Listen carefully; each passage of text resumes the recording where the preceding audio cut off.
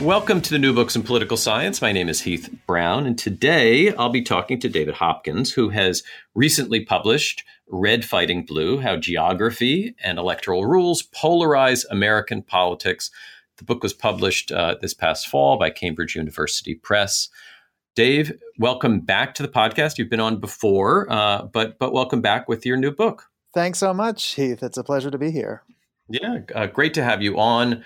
Because it's been a couple of years, I'll let you introduce yourself again. I'm not sure if you have a new title. I think you're at the same institution, but remind us about who you are. I'm Associate Professor of Political Science at Boston College. And you maybe were assistant at that point previously, and your previous book and the podcast maybe helped you get promoted at some point. Welcome back. That was definitely the podcast. Right, yes. Right. You can't eliminate it from consideration. It did happen, so it didn't hold you back. Let's just say that. And it's such a pleasure to have read your book. I read your book in the warmth. We're now in the cold. Let's talk about it. This idea in the title and what makes up most of the book of Red and Blue America, at least in terms of a phrase, is relatively new, but it has these long historical roots in more conceptual terms. But in our more recent time period, when and where did this idea of red and blue state maps appear first? The whole terminology of red versus blue, and more generally of the idea of an America divided in some fundamental political way and cultural way between different regions of the country, sort of sprung up in the popular consciousness somewhat overnight in the days following the 2000 election, which for those of us who remember was contested with a recount in Florida and uncertainty about which candidate would win. But the Electoral College results of 2000 created this very striking regional pattern with the blue states concentrated, the Democratic states concentrated in the Northeast and along the Pacific coast, and the sort of the South and most of the interior West as sort of the red America. And that sort of became a cultural meme at the time, and it really hasn't gone away too much. We've had a bunch of elections since then, and yet the same pattern seems to have held more or less. A few states swing back and forth, and there have been some minor evolutions in the state alignments. But as far as the broad regional pattern, it's just as true now as it was in 2000. And so it seems like it's more than just a fluke. There's something to it in terms of the contemporary geographic coalitions of the two major parties. Now, you have this really nice illustration early in the book about South Carolina and Oregon, two states that seem to prove the red and blue state idea, but maybe tell a somewhat more complicated story. So I wonder if you could maybe just retell that illustration about sort of the outlines of the recent politics of South Carolina and the recent politics of Oregon, and why they're both red and blue, but maybe a little bit more complicated than that.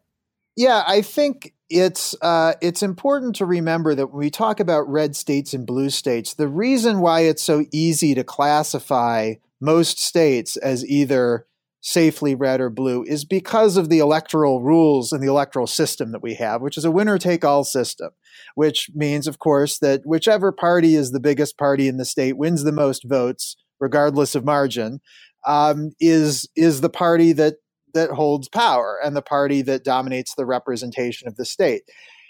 That, of course, can, to some extent, mask the more complex and heterogeneous alignment of individual voters within the state. And so when I use Oregon and South Carolina as examples, I point out that if you look at the actual distribution of the vote in a safely blue state like Oregon or a safely red state like South Carolina, the distribution is often sort of on the scale of, say, 55% to the majority party and 45% to the minority. So in other words, it's not like at the level of the voters, there is complete unanimity or even a massively lopsided advantage for the majority party. It's really the fact that we have these winner-take-all elections that means that a state that's 55% blue or 55% red at the voting level can be 100% blue or 100% red when you get to Congress, when you get to the Electoral College. And so when we think about the politics of Oregon versus the politics of South Carolina, we think about how Oregon elects people like Ron Wyden, like Earl Blumenauer, these are liberal Democrats. South Carolina elects people like Lindsey Graham, like Jim DeMint, like Mick Mulvaney and Joe Wilson. And so, the politics are very different at the elite level in these states, but that's to a large degree a function of the fact that we have this particular electoral system. And that's really a central part of the book is sort of pointing to our electoral rules and institutions as very key intermediaries between the behavior of the voters on one side and then the identity and behavior of the representatives on the other. Now, let's sort of look at this a little more historically, and some of the book takes place in an earlier time period, which works geographically a bit different. What was the relationship between geography and party politics, not in our current time period, but in the periods that preceded it? Well, for much of the 20th century, the electoral map looks somewhat different, and in part as a result of that, the party politics was very different. So when we think about, for example, the New Deal and the immediate post New Deal era, where we had this electorally dominant Democratic Party that was also sectionally divided by region between northern, more liberal Democrats and southern conservative Democrats, and that was one of the defining elements of the sort of mid-century party politics, was the fact that you had this factional divide in the ruling party that was to a large extent a geographic divide. And the Republicans of that era were also had their own factions that to some extent went along regional lines. Republicans from the Midwest tend to be more conservative than Republicans from the coasts, for example. And then starting in the 60s and into the 80s, we sort of have a different era where the parties are a bit less factionalized, but it's also the case that the geographic sort of constituencies of the parties are less defined. And during this period, we tended to see Republican presidential candidates win by large margins across regional lines, and Democratic congressional candidates the same, which win large margins along regional lines. And there was sort of an idea during that time that maybe regionalism was dying out in American politics. The South was becoming more of a two-party region, though the Democrats were still the dominant party there. And a lot of people thought, well, lots of other things about our politics are becoming more nationally integrated. Why wouldn't we expect the parties to become less regionally defined? And then so the current age, where we have these parties that are more ideologically distinct, but also more regionally distinct, sort of has come as a surprise to previous generations of scholars. It's not something that was really anticipated in the literature or the conventional wisdom of previous ages. And so we end up in our current era where we see these very stable and distinct differences from one part of the country to the next, and it sort of represents something of a change from the history that immediately preceded it. Now, in as you sort of just described here, you're stepping into a ongoing scholarly argument about kind of the polarization of the political map versus the polarization of people. I wonder if you could just describe a little bit about sort of where the two sides of that argument have been, and sort of where your book ends up. Do you sit neatly in one of those two camps, or are you placing yourself somewhere else? Sure. Well, since 2000 and since the rise of red versus blue, discussion and debate, as many of our audience will be aware, there are sort of differing responses from political scientists. There's one school of thought that really says the polarization we see in Congress and at the elite level is something that's driven by elites.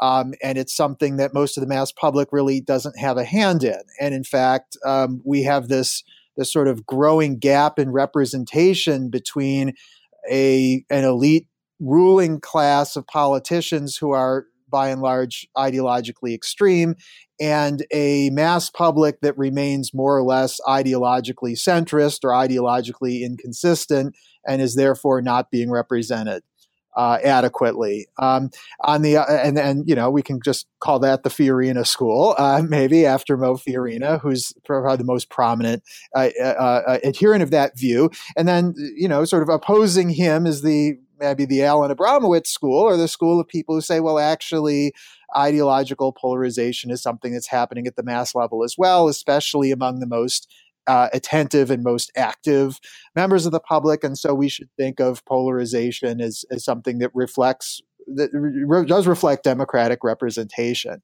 And, I've, like many of us, I've been sort of watching this debate progress for the better part of the last, 10 or 15 years. And I think there are great points on both sides, and I think both sides are convincing on some of the points. But I also feel that we've sort of been stuck in a bit of a, maybe in a bit of a rut with going back and forth on this. And I think part of what's missing, and part of what inspired me to write the book, is a discussion more of how these electoral and constitutional rules and institutions intermediate in between here. That if we're going to talk about representation when we're talking about polarization or anything else, we really need to talk a lot about how representation actually works mechanically in this country. And it seems to me this is a big part of the story, because the divergence between the red and the blue states allows for ideological polarization at the mass level by making a lot more of the country safe political territory. It's also the case that the past moderate representatives of the bygone days, when we go back to think about the golden age before polarization, those were overwhelmingly Southern moderate Democrats, or they were Northeastern or West Coast moderate Republicans. And that's how we got all those moderates in office, was because of these specific regional factions in the two parties that supplied them. And as the South has become more Republican and the Northeast has become more Democratic, the voters have been replacing moderate Republicans with liberal Democrats in the North, and they've been replacing moderate Democrats with conservative Republicans in the South. And so the polarization at the elite level that we see is being driven by, to at least a certain degree, by these changes in the voting behavior of the public. And so rather than saying the public bears no responsibility for polarization, or on the other hand, the public, is completely on board with polarization and is completely driving it, I sort of come down in the middle camp on that. I think there is an element of it that is driven by the public, but a lot of it is also because we have these winner-take-all electoral rules and these other attributes of our system that really help to, further promote the polarization that we see. And so, I think this is sometimes something we don't talk a lot about in American politics, is the importance of our electoral system in driving a lot of the changes that we see in our politics. Some would argue that the Trump victory remade the electoral map, winning states that Republicans hadn't in several cycles. To what extent is this true, or is the lesson that you draw from 2016 a somewhat different lesson? It's a great question. At some level, the map doesn't look all that different in 2016 than it does in 2012. I mean, almost all the states that were firmly blue or firmly red in 2012 were the same in 2016. And what we saw was mostly states that had been slightly bluer than red in past elections become slightly redder than blue in this election. States like Pennsylvania, Wisconsin, and Michigan had always been close, even when they had gone for Obama in 2012 and 2008. And so it's not that the party coalitions really completely redefine themselves, but it is also the case, I think, that is important lesson to draw from 2016 is, again, how our electoral system can really magnify the importance of small changes or small differences at the level of the voters. That it really only takes a few thousand votes sometimes, if they're located in the right place, to create a completely different outcome. And what Trump benefited from was the fact that the voters that shifted his way were located in the right places, in those Midwestern purple states. And that delivered him the Electoral College. The votes that went towards the Democrats were between 2012 and 2016 were just located in the wrong places for the Democrats. They did a lot better in California, for example, in 2016. They did better in Texas. But because of the Electoral College, that was meaningless for the outcome. So I think we should think of 2016 as a lesson, not that Trump has really remade the coalitions of the parties fundamentally, but that when we have the close elections and the well-matched national parties that we have in the current age, and we have these winner-take-all electoral rules and the sort of the quirks of the Electoral College, even minor changes end up really being big, big, big in terms of determining the path of our politics. Now, if part of the point of the book is to draw attention to the rules of the game, and if we also accept that certain dimensions of hyperpolarization may be a problem, are there, and this is not a part of your book, but are there reforms, electoral rule reforms, that could change this, that could work to reorient the electoral map and maybe de-emphasize the regionalism that is so seems so dominant as you read your book? Yes, there are. I mean, if we take the most fundamental reform possible or thinkable first, we could think about some sort of proportional representation system, which when you have pure proportional representation, of course, all the votes sort of get put into the same pot to determine seats. And so all of a sudden it doesn't matter where those votes are cast or where you run better than your opponent. It sort of takes away that aspect of the system of representation. Even at the state level, I think, a more proportional system might have some effect on who gets elected. Our colleague in political science, Lee Drutman, as you probably know, is sort of an advocate of thinking very seriously about going away from winner-take-all districts as a way to sort of combat polarization to some degree, that it would sort of make it more likely that you'd see moderate candidates get elected from states that now tend to elect more extreme candidates. And then obviously if we went to a national popular vote for president, it would change the way candidates campaign. It would change the way, obviously, the votes are weighted to a certain degree. And let's not forget the apportionment of the Senate, which is an incredibly important part of our current system, which I think gets a lot less attention than the Electoral College does, but in some ways is even more fundamentally a departure from sort of pure democratic equality. So I'm not saying any of these reforms are, imminently going to be passed, but I do think we often don't even think about or debate our systems of how we hold elections or how we have representation in this country. We sort of take it for granted or sort of take it as a given that this is the only way to do things. And I think it's important, especially in an era when the parties are so evenly divided, to sort of shed more light and devote more attention to how these rules work and how important they can be in determining the outcomes. Yeah, this really interesting book is again titled "Red Fighting Blue: How Geography and Electoral Rules Polarize American Politics." David Hopkins is the author, and Cambridge University Press is the publisher. Dave, thank you so much for your time today.